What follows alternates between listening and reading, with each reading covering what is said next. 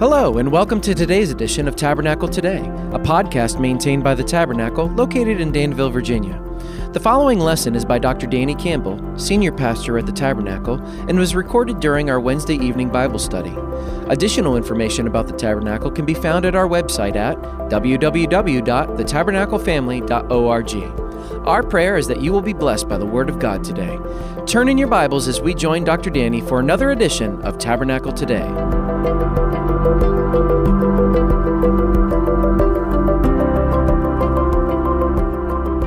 Okay, well, turn in your Bibles to Acts chapter 1. Last time we looked at the very first 11 verses where we got to talk about the ascension of Jesus and how before he ascended to heaven, Luke brought us in that this was part 2. He's the one that wrote Luke's gospel, and then he wrote Acts. So Acts is part 2. Both are addressed to Theophilus, the God lover. And we're all God lovers, so it's addressed to us. And I love the fact that he showed us and taught us that Jesus taught his disciples about the kingdom of God, of what it looks like when God rules in your life. So that was the very first part of Acts 1. And of course, it's a spiritual kingdom now. As he rules in our hearts, he spreads his spiritual kingdom. He spreads his spiritual kingdom throughout the world, and one day he'll physically rule from Jerusalem. And the disciples asked, "You're going to do that right now?" And he said, "No, it's not for you to know times and authorities," the Father said. All that will come later. In the meantime, wait there in Jerusalem. You're going to receive the power of the Holy Spirit. You're going to be my witnesses in Jerusalem. That's where they were. To Judea and Samaria, that was their country, and those next door that were a little bit different than they were, and then to the ends of the earth. And that verse there, verse 8, kind of is the outline for the entire book of Acts. The first few chapters are the gospel permeating Jerusalem. Then the middle chapters are the gospel getting to about chapter 12 or so, the gospel getting to the Judea and Samaria. And then starting in 13, God raises up Paul and others, and the gospel goes to the ends of the earth. Now, before we read verses 12 through 26 is what we're going to read. Let me tell you about one of my heroes. I talked a little bit about him a few Sundays ago. Count Nicholas Ludwig von Zinzendorf was born in the year 1700 in Dresden, and he was a future count. And in his home, his parents would have Bible study, and they'd have prayer, and they'd have singing. And they were Lutherans and deeply influenced. When he was 10 years old, he was deeply influenced by a man named August Franke, who they call a pietist. Pietists are the German version of the Puritans that were in England. They took their faith seriously, they took the Word of God seriously, and they wanted to purify their faith by doing what's in the Bible with the help of the Holy Spirit. And so, the word piety means a reverent, godly person. These were the pietists, and others looked at them and said, they don't just take the doctrines of the faith seriously, they really want to love Jesus. They want to have a spiritual experience with Jesus and pass the faith along to others. Well, at 15 years old Nicholas was so excited about the Lord that he got together with some other friends, and he came up with a group. They had a little club, and it was called the Order of the Grain of the Mustard Seed.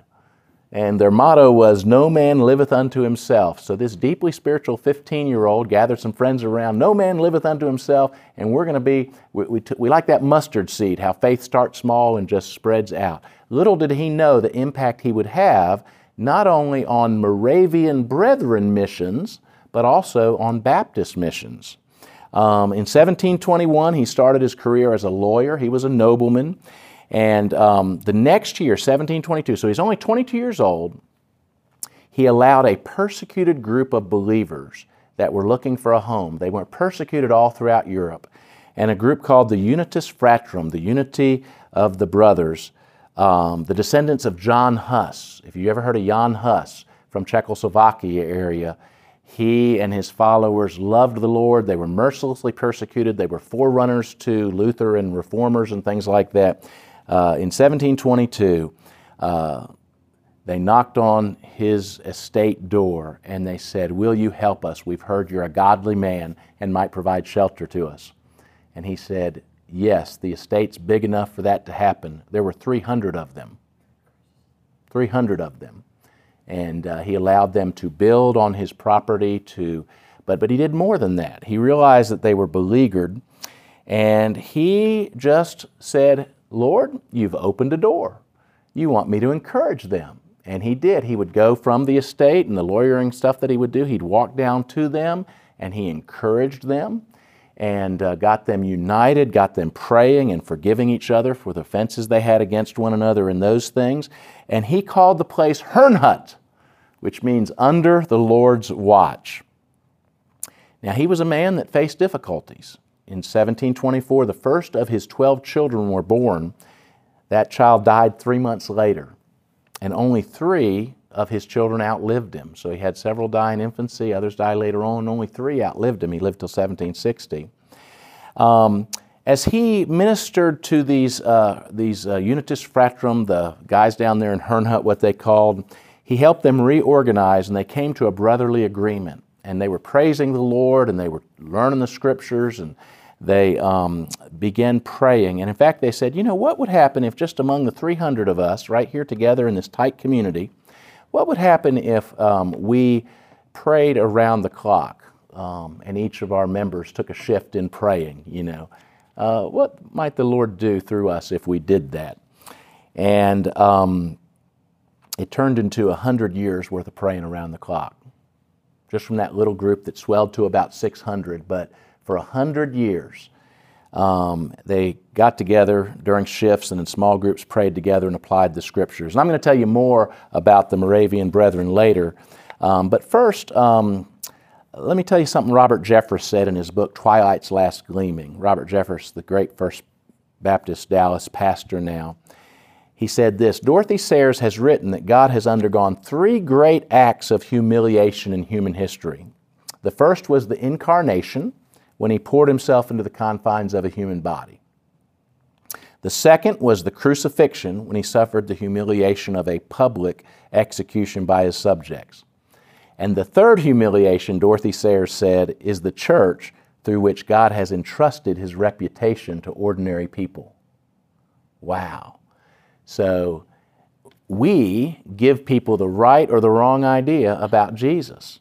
And I think that's just a profound statement. You know, at our best, we show the love of the Lord. We get the truth out there. Let me tell you something real exciting that the Tabernacle's done the last 13 years. We got a note this week from Transition Pregnancy Support Services in Danville, you know. I know I'm getting the name wrong. Transition Solutions, or anyway, whatever it is. I'm confusing the name of it and the other one we support.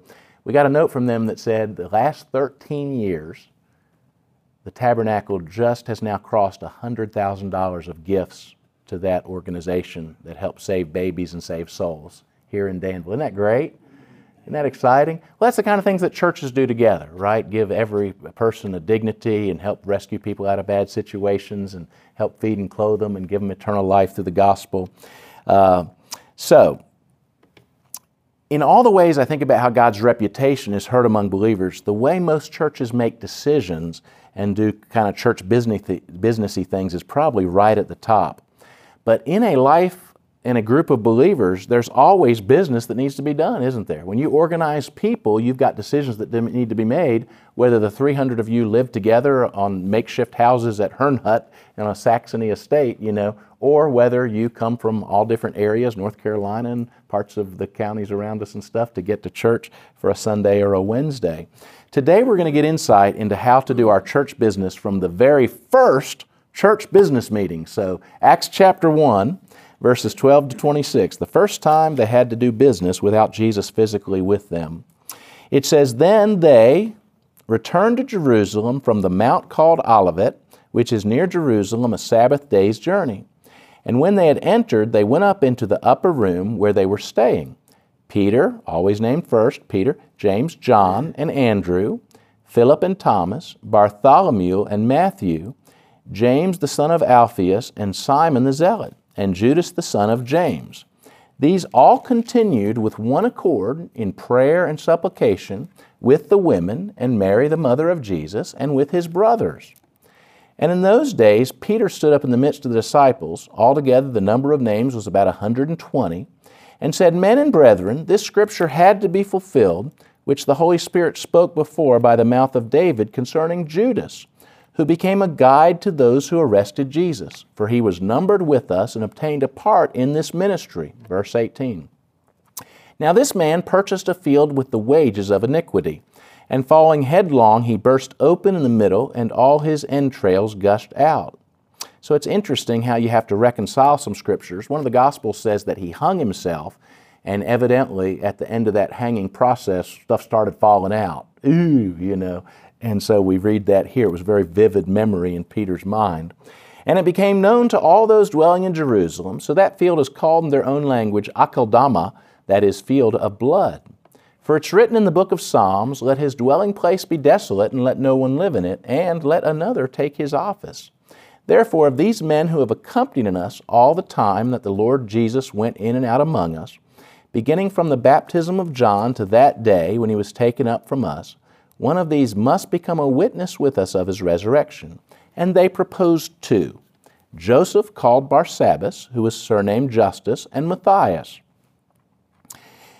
They probably knew that Joseph, who is surnamed, called Barsabbas, that'd be a lot to put on a jersey, wouldn't it? So I'd be in favor of Matthias there, I think. But anyway, verse 24, "And they prayed and said, 'You, O Lord, who know the hearts of all, show which of these two you have chosen to take part in this ministry and apostleship, from which Judas by transgression fell, that he might go to his own place.' And they cast their lots, and the lot fell on Matthias, and he was numbered with the 11 apostles." United prayer brings clarity. Let's pray. Father, we thank you for what we learn here in Acts chapter 1, and we thank you for how believers throughout time have gone to you in prayer, and in the midst of the best efforts they could make at planning, relied on you to lead them, God. And Lord, we pray that even though we may not be those who draw lots today, we thank you for all the principles we learn here that do convey to the day we're in as we too look to continue to pass the baton of faith and leadership on to the next generation, Lord God. We thank you for how you unite our hearts in prayer. I know from my own experience it's hard to be mad at people that you're praying regularly with.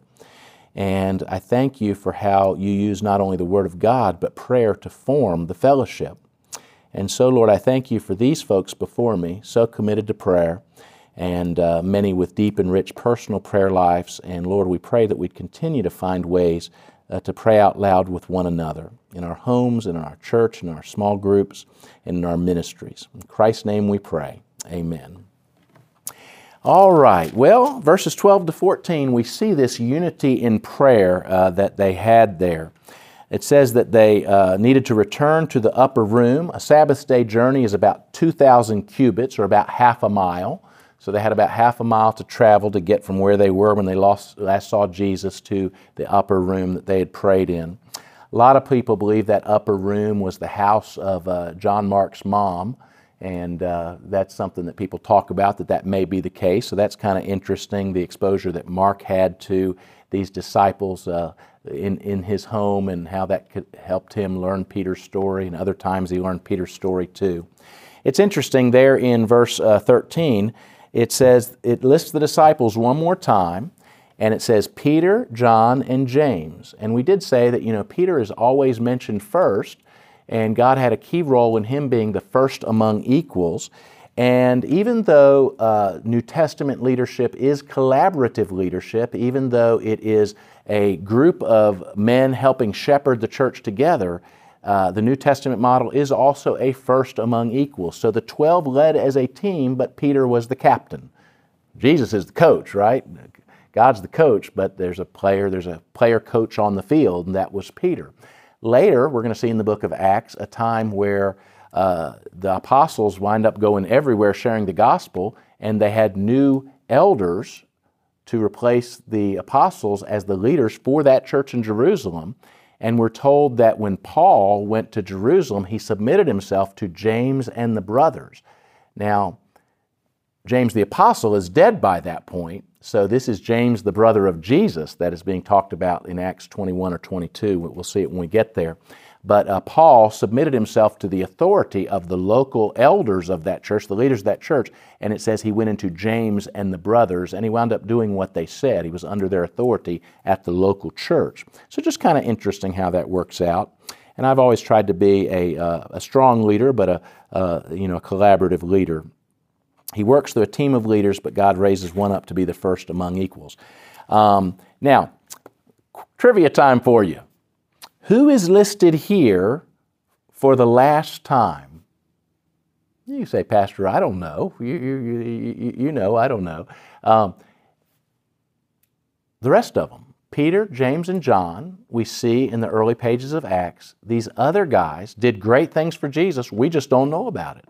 You know, they went somewhere and did things and stuff, but this is the last time that they're listed. And they all did great things for the Lord, but in God's sovereign way, He unfolded the book of Acts. We hear for about 12 chapters a lot about Peter and the team of leaders, and then Acts 13 and beyond, it's more about Paul and Paul's conversions even earlier than that. So we'll get there. But who else was there? Who else was there along with the apostles? We know there's about 120 people. Who else was there, does it say? Jesus' mother and other women, right? And I love those places in the Gospel where it lists out people like Joanna and Mary Magdalene and the other Mary and this one, Salome, and ones that I think it's Luke. Is it Luke 8 where it talks about how these ladies had traveled with the team and gave of their own money?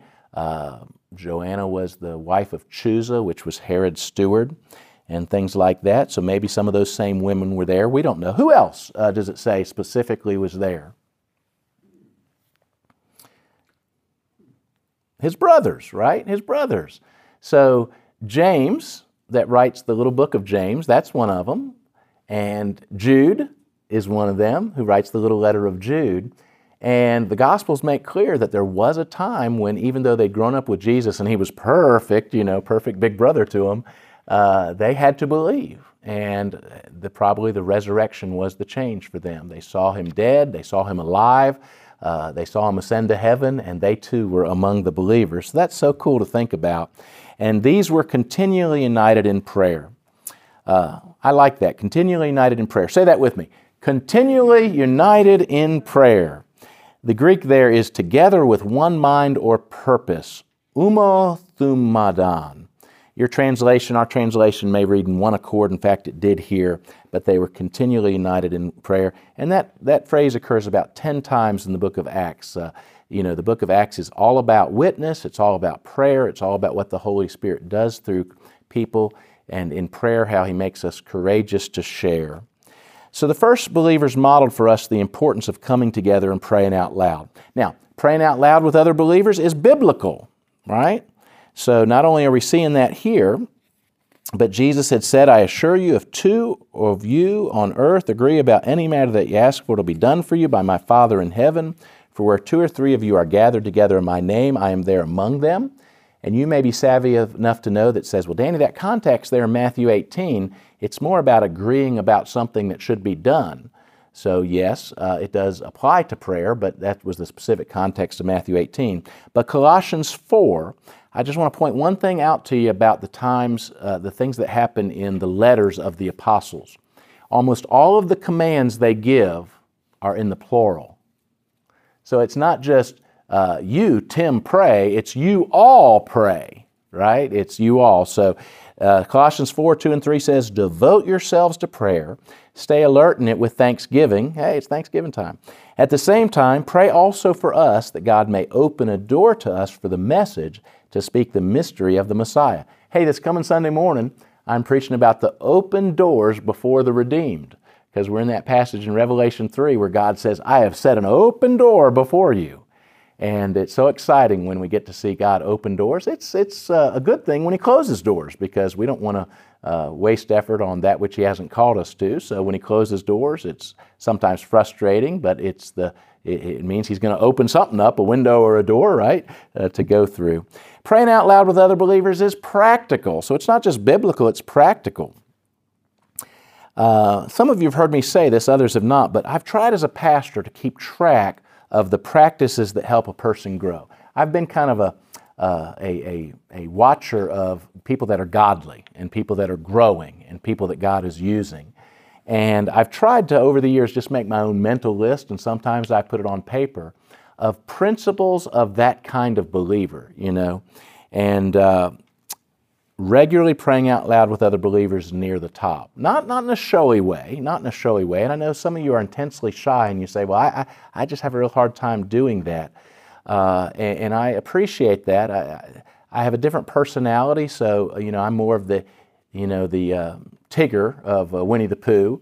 My wife is a little bit more of the Eeyore personality, and we complement each other. No, maybe sometimes it's Rabbit she's like, But anyway, I used to joke that if she had a Chinese name, it would be So Dang Mean. And she said, well, your Chinese name would be Too Dang Happy. So I understand personalities, but I'm just here to tell you that if you can be around other believers, even at the spouse level, if you're not used to doing that, and just you pray and they pray, there's something beautiful about that and humbly about that really just helps your faith. There are lots of reasons, but I'll just give one tonight. So think about praise, right? When we praise the Lord. So I used to say, thinking vertically, us and God, right, going up to God, I used to say, and I wasn't wrong, because a lot of people say it, and it's right, that worship is before an audience of one.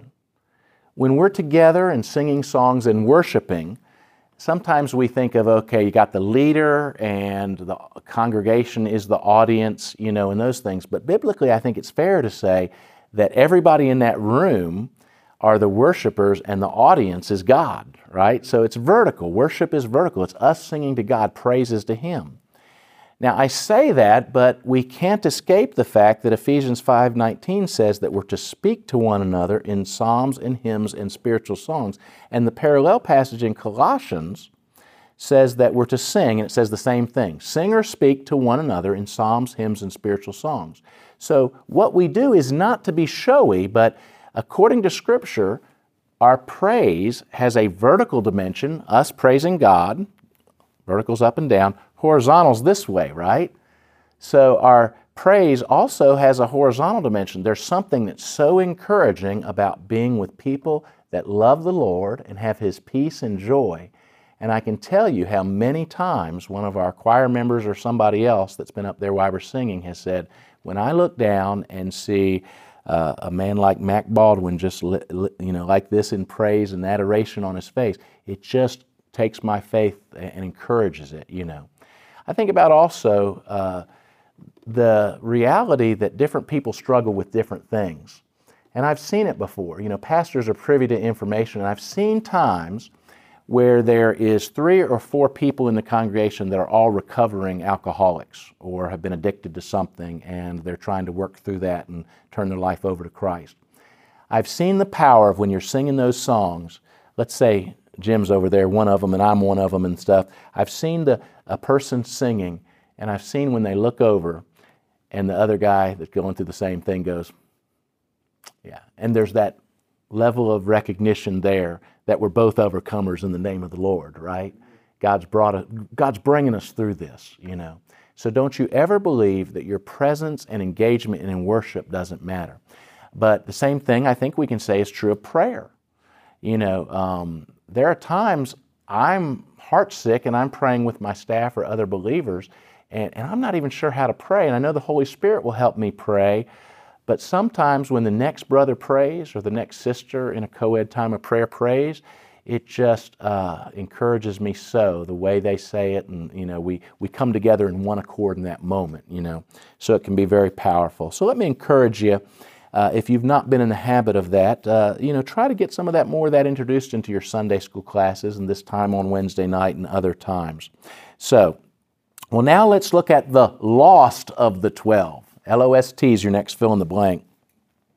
So they had some business to do. It says, Peter stood up, and we're in verse 15 here, and it says, in those days, Peter stood up in the midst of the disciples, 120 of them. And first of all, Peter stood up. Do you remember what all had gone on in the last 50 days or so for Peter? He had denied Christ. Backing up before that, Jesus had told Peter he was going to deny Christ. And he said, Satan has desired, he hates your guts, Peter, he's desired to sift you like wheat, but I have prayed for you. Hey, he's praying for us now. He ever lives to make intercession for us, his present intercession for us. Jesus said to Peter, I've prayed for you, and when you return, strengthen your brothers. Well, Jesus restored him on the beach, right? But here we are now, we're in Acts chapter 1. And when it came time for a decision to be made, Peter stood up, right? And he's going to lead. This is what Christ had, he knew that Peter would be a rock for the early church there. Where there had been fear, now there was boldness. And it's just so cool to think about. It says, Peter stood up in the midst of the disciples and he said, so he's going to lead them in this time. John MacArthur's got this great quote, since all believers are imperfect, they need examples of less than perfect people who know how to deal with imperfection and who can model the process of pursuing the goal of Christ-likeness. Now, I had a dear pastor friend back up in the Waynesboro area, and he remembered a seminary president or professor saying these words to the entire class, you are in ministry to grow publicly. People are going to see you as a pastor growing and dealing with things in your life and your family and your church and all the different things. And that is going to be inspire them as they have things to deal with and grow through and things like that. You're in ministry to grow publicly.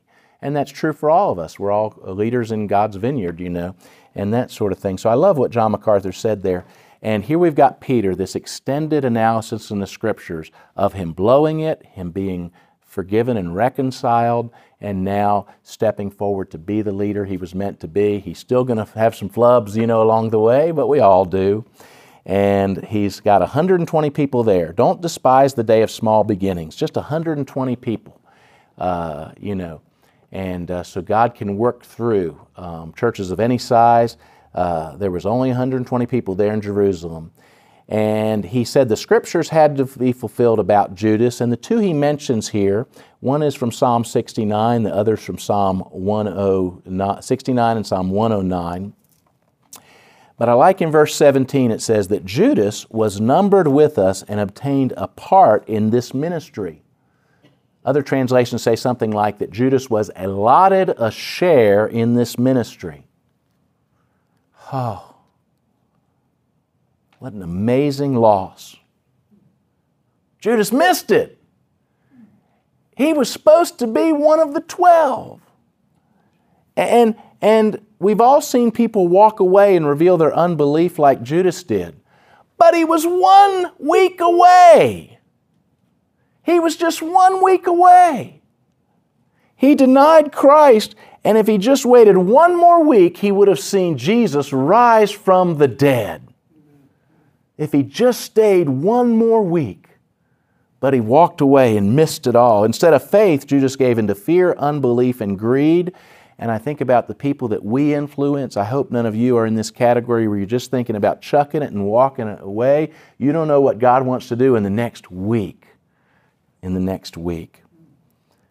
What would we miss if we walked out right now? Judas missed it, and the Scripture had to be fulfilled, but it didn't need to be fulfilled by Judas. He could have made a different decision, and another one would have wound up being the betrayer somehow. And yet he became that person. He was numbered with us and obtained a part of this ministry. Well, they needed another to take his position. Another to take his position. Now, verse 22, it says that it is necessary, beginning from, they said, let me go back to verse 21. Therefore, these men who have accompanied us all the time that the Lord Jesus went in and out among us, beginning from the baptism of John to that day when he was taken up from us, one of these must become a witness with us of his resurrection. So, Judas is gone. We need another one to go from 11 to 12. And it says here the criteria that whoever is in on this has to be. First of all, we ask, why the number 12? Why do there have to be 12? Well, we've got a couple of verses that hint at it, back in Matthew 19, verse 28, Jesus said to them, I assure you, in the Messianic age, when the Son of Man sits on His glorious throne, probably talking about His millennial kingdom, Revelation 20, you who have followed me will also sit on 12 thrones judging the 12 tribes of Israel. So that was going to be something special for those 12 disciples. Now, in Revelation 21:14, it says, the New Jerusalem wall has 12 foundations, and on them were the 12 names of the Lamb's apostles. Judas missed it. Don't be a Judas. So, the lost of the 12. Well, next is the last of the 12. Who's going to fill that seat? The 12th of these Jerusalem-based apostles. And again, verses 21 through 26, we just looked at the clear criteria in verse 21 and 22. They had to be a follower since the baptism of John and an eyewitness of the resurrection. Now, I know some of you have been taught or think yourself, didn't they really act hastily here and Paul was really supposed to be the 12th? And my answer to you is, I think this text doesn't allow for that. Because it could be that Paul, as an unbeliever, saw the resurrection. He was in Jerusalem, and he was a disciple of Gamaliel. So maybe he was one of the ones saying, crucify him in the square there, and saw Jesus. But he was not a follower, going back to the days of John the Baptist when Jesus recruited those first 12, and dozens of others also followed. Well, what that also means is that when Jesus picked the 12, from that time on, it probably never was 24 hours passing with it just being the 12. There were others around too. 500 saw him risen from the dead, so we know that's probably the cap number.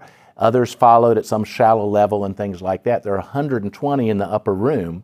So among those others, they proposed 2 that had been with them that entire time. And you got to really admire both Joseph and Matthias, because you have to believe that there was some desire of theirs to be that 12th person. And we think, well, yeah, wouldn't that be great to be famous as the last of the 12? But remember some of the teachings of Jesus that the disciples heard and the apostles, but also some of these others heard that were accepting this assignment. What would this mean for the one selected? Certain persecution and probable death. So you're fill in the blank, there's probable death. Neither Joseph or Matthias would say no to this assignment because they'd already said yes to God. A man greatly inspired me one time by saying, I can't say no to God because I already said yes. And he said, really, that's a good way to understand salvation, that at salvation you're saying, I will follow you, and so Lord, if it's you asking, the answer is yes. Now, I don't want to be manipulated by people that have a plan for my life that aren't you, but I'm going to trust that when you make it clear to me it's from you, you've got my yes already. And we'll talk more about that this Sunday morning with open and closed doors. Some doors the Lord opens for us are time-based doors, and if we don't go through them in that moment, it'll be an opportunity for blessing lost to us forever. Like God told Esther. He told Esther, right? If you don't step forward here, Esther, salvation for the Jews will come from another place. God's not going to let His people die out. But you'll miss it. You'll miss it. You'll miss it. You're the one that'll miss the chance to have joined God in what He's doing. And we certainly don't want to be among that number. So God speaks through His Word, through prayer, through the body of Christ, through circumstances. And both of these men, 2 men that met the criteria, godly men that had been followers all the way back and stuff. So 3.5 years of following Christ now. Both men said, if the lot falls to me, I will say yes. I will say yes. Tradition says Matthias preached in Judea before death by stoning. So it looks like his being the man that the Lord picked meant his death. We don't know about the other one. But what a reward awaits him because he said yes. Now, you may be familiar that the Jewish folks, going back to the days of the priests, sometimes when they had decisions, there were 2 good options and they didn't know what to do. And in such cases, they're like, well, if both these options would work, let's go to the priest. And in the priest's ephod, his little breastplate thing there, he would have what was called the Urim and the Thummim. And it was just a different, I think I gave you the verses, Exodus, Leviticus, Deuteronomy, Ezra, Nehemiah, where some of this happened and stuff. And it was just kind of like, if you've ever had to draw straws and you drew one, not the other, and it said that, then there you go. Proverbs 16:33 actually says, "The lot is cast into the lap, but its every decision is from the Lord." Now, here's an early indicator about what we're going to experience in the book of Acts. The book of Acts is narrative. It tells us what happened. It doesn't necessarily mean that we have to do it that exact same way, right? So that's true in narrative. And so we don't see this and we say, okay, when we need to make a decision, let's have two good options or two good people and then draw the lot. So you're wondering, why don't we draw a lot when we have to choose deacons or something, and things like that. So we learn from narrative, but there's no command to do the same. And that's going to be important when we get to things that we're going to experience in the book of Acts, like speaking in tongues. There's several examples of speaking in tongues in the book of Acts, and we leave the book of Acts saying, if you're a really good believer, you're supposed to speak in tongues. Some people say that. Others say that you're not really filled with the Spirit if you don't speak in tongues. Well, what is it, Well, Acts tells what happened, but the letters give the commands. And one of the principles of Bible reading is that you need to interpret narrative literature by clear doctrinal commands. And so in 1 Corinthians 12, 13, and 14, Paul gives comprehensive teaching on what the church should do when speaking in tongues is around, right? And so we go there when we're looking for information for the year 2021. We read what happened, but it doesn't necessarily mean it's what we do. So lots is our first example of that in the book of Acts. And this united prayer they had brings clarity. Now, I've been a part of selecting leaders for 32 years, and here's what usually happens. What usually happens is we need somebody or two or three to fill a position, and we hope that somebody will step forward and do it, and we sometimes hope they're qualified too, right? And so sometimes we need 5 people. We know 3 are qualified, 2 are maybes, but we need 5. They're all willing. Let's put them in there and stuff. And I think this passage does shed light on the fact that in Scripture they just thought about things differently, right? So I'm not ever going to recommend using lots to decide leadership positions going forward, but think about the good things that are happening here, right? You got 2 men that are qualified. Either one would be great. Either one would be great. So they've got 2, it could be either one. They could have had a vote of the 120 and maybe given Peter the deciding vote if it was 60 to 60, kind of like a Senate type situation or something like that. But instead they're both qualified and they're both willing to serve. So the lot was a way of letting the Lord decide. And they lived with that. And sometimes I think something like this might be a good way to out some more of the godly men and women in the church when we have something to do, because a lot of times the qualified candidates say, I just don't have time, I don't have this, the other, and I'm reluctant to do it for this reason or that reason and stuff. So what would it be if we needed 5, 15 were willing, and we let the lot decide, and each man already had said yes if the lot came to him, that it was God who had determined that. Anyway, it just makes me think, But as individuals, we need to pray and be open to saying yes to our leaders and take up assignments they feel we are gifted for. Be open. So there's your fill in the blank. This is the first church business done without Jesus being physically present with them, and we've already talked about some of what we can learn. For these first believers, church business was saturated with prayer and scriptural reflection throughout the whole process, and they even found a way to let God have the final say. So I just love it. I love it. Well, let's go back in time now to Zinzendorf as we bring this thing to a close here. The lot fell to Matthias. He was numbered with the 11, became one of the 12. But I was telling you about Count Nicholas Ludwig von Zinzendorf. So he got this community together. They got united. They began praying with one another. The prayer meeting just kept on going. And he went traveling for business. And he met Anthony, a slave from the Danish West Indies. And he was talking, this is how cool he was. He's a man, a nobleman, used to being around people with servants and things like that. And he sees this guy, Anthony, who's from the Danish West Indies. Isn't that great? It's all right. That just was the smile we needed. So Anthony is a slave from the Danish West Indies. He's a black man. And Zinzendorf spends the afternoon talking to him. And Anthony has become a Christian. And Anthony is heartbroken because all of the people he knows back in the West Indies are not believers. And, you know, he isn't necessarily happy to be a slave, but he's happy that in the providence of God, he'd found a place and his master, somebody had shared the gospel with him and he'd come to Christ.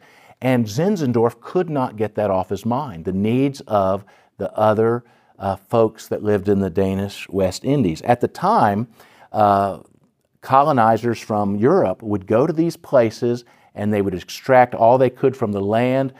They didn't want much missionary activity happening with the natives, and because they feared what would happen if they came to know Christ and then learned all that who they are in Christ and saw Paul calling for the freeing of slaves and that sort of thing. So Zinzendorf went back to Herrnhut, and the next time he was speaking to the 300, he told them about Anthony, and he might have even brought him with him. I think he did. And they decided, you know what? Why don't we send some missionaries? They didn't even know what a missionary was yet. Why don't we send some people to them to witness? And they decided they would send 2 men to go and start the whole process, right? But who? Anybody willing to go on an uncertain voyage and set up in harsh conditions and maybe die of a disease and maybe get killed by the natives instead of embraced by them? Anybody willing to do that? 3 men stepped forward. They said, well, we think it prudent to send 2. So how did they decide between the 3 willing men? They drew lots, just like this. They prayed and drew lots. Leonard Dobers and David Nishmans said, go. They drew the lot with go on it. Tobias Leopold said, wait. And so he waited. The other 2 went. But later, he got to go too to somewhere else, as did an astonishing 300 missionaries by the year 1791, and they went all over the world, and many of them died for their faith. Before Baptists ever thought about going on missions, Moravian Brethren missionaries had gone all over the globe. And when William Carey, now this gets us to Baptists, in 1792, he stood up at a meeting and he said, I want to get an inquiry. I gave you a little thing I've written called an inquiry into our obligation to bring the gospel to the heathen. And he started talking about it, and a good old staunch hyper-Calvinist stood up and said, young man, when God wants to reach those folks over there, He'll do it without you or I. And trying to shut down the meeting, right? But it didn't work. It didn't work because the Spirit was at work. And somewhere in there, this is a wallet, but he got out a little book from his back pocket and he said, now listen, this book is periodical account of Moravian missions. And he said, if you only knew what these people went through to get the gospel to the heathen, we'd be talking about this a different way. And you know, they did. And William Carey himself wound up going to India and, of course, translated the Bible into 26 dialects before he was done, had an amazing missionary career, and Baptists have been going ever since, you know, and even a little bit, it's just amazing. So tremendous what happened through that little group of believers that learned to pray, that were willing to do whatever God asked them to do, and the lot had a bit of way of picking that out. So I gave you this little prayer here. Lord Jesus, there's a lot lacking in my life, but use me as much as you can. I don't want to shrink back from your call in my life. Oh, Master, I'm willing to pay the price to do all that you desire me to do. I will serve you with my heart. In Jesus' name I pray. Amen. But look at verse 24. It says, and they prayed and said, you, O Lord, who know the hearts of all, show which of these 2 you've chosen to take part in this ministry and apostleship. In verse 24, God is called the cardio gnostes, the knower of the heart. Isn't that great? the knower of the heart. Do you see the word for heart diagnoser in there? So tuck that away in your names of God, that He's your heart diagnoser. You know, He knows what's in your heart. He knows what you want to do for Him, what you're able to do, what He'd call you to do. And so praise the Lord for that. And so once again, I'm going to pray this prayer for each of us as a prayer to close us out. And may we too be yes Lords. Not yes men, but yes Lords. Lord Jesus, there's a lot lacking in my life, but use me as much as you can. I don't want to shrink back from your call on my life. Oh Master, I'm willing to pay the price to do all that you desire me to do. I will serve you with all my heart. In Jesus' name I pray. Amen. God bless you. Thank you for joining us for today's edition of Tabernacle Today. To learn more about the Tabernacle, please visit our website at www.thetabernaclefamily.org. There you may access additional Tabernacle Today podcasts as well as other resources. If you don't have a church home or happen to be visiting the area, we'd love to welcome you to one of our weekly services. Thanks for listening, and we look forward to seeing you back for another edition of Tabernacle Today.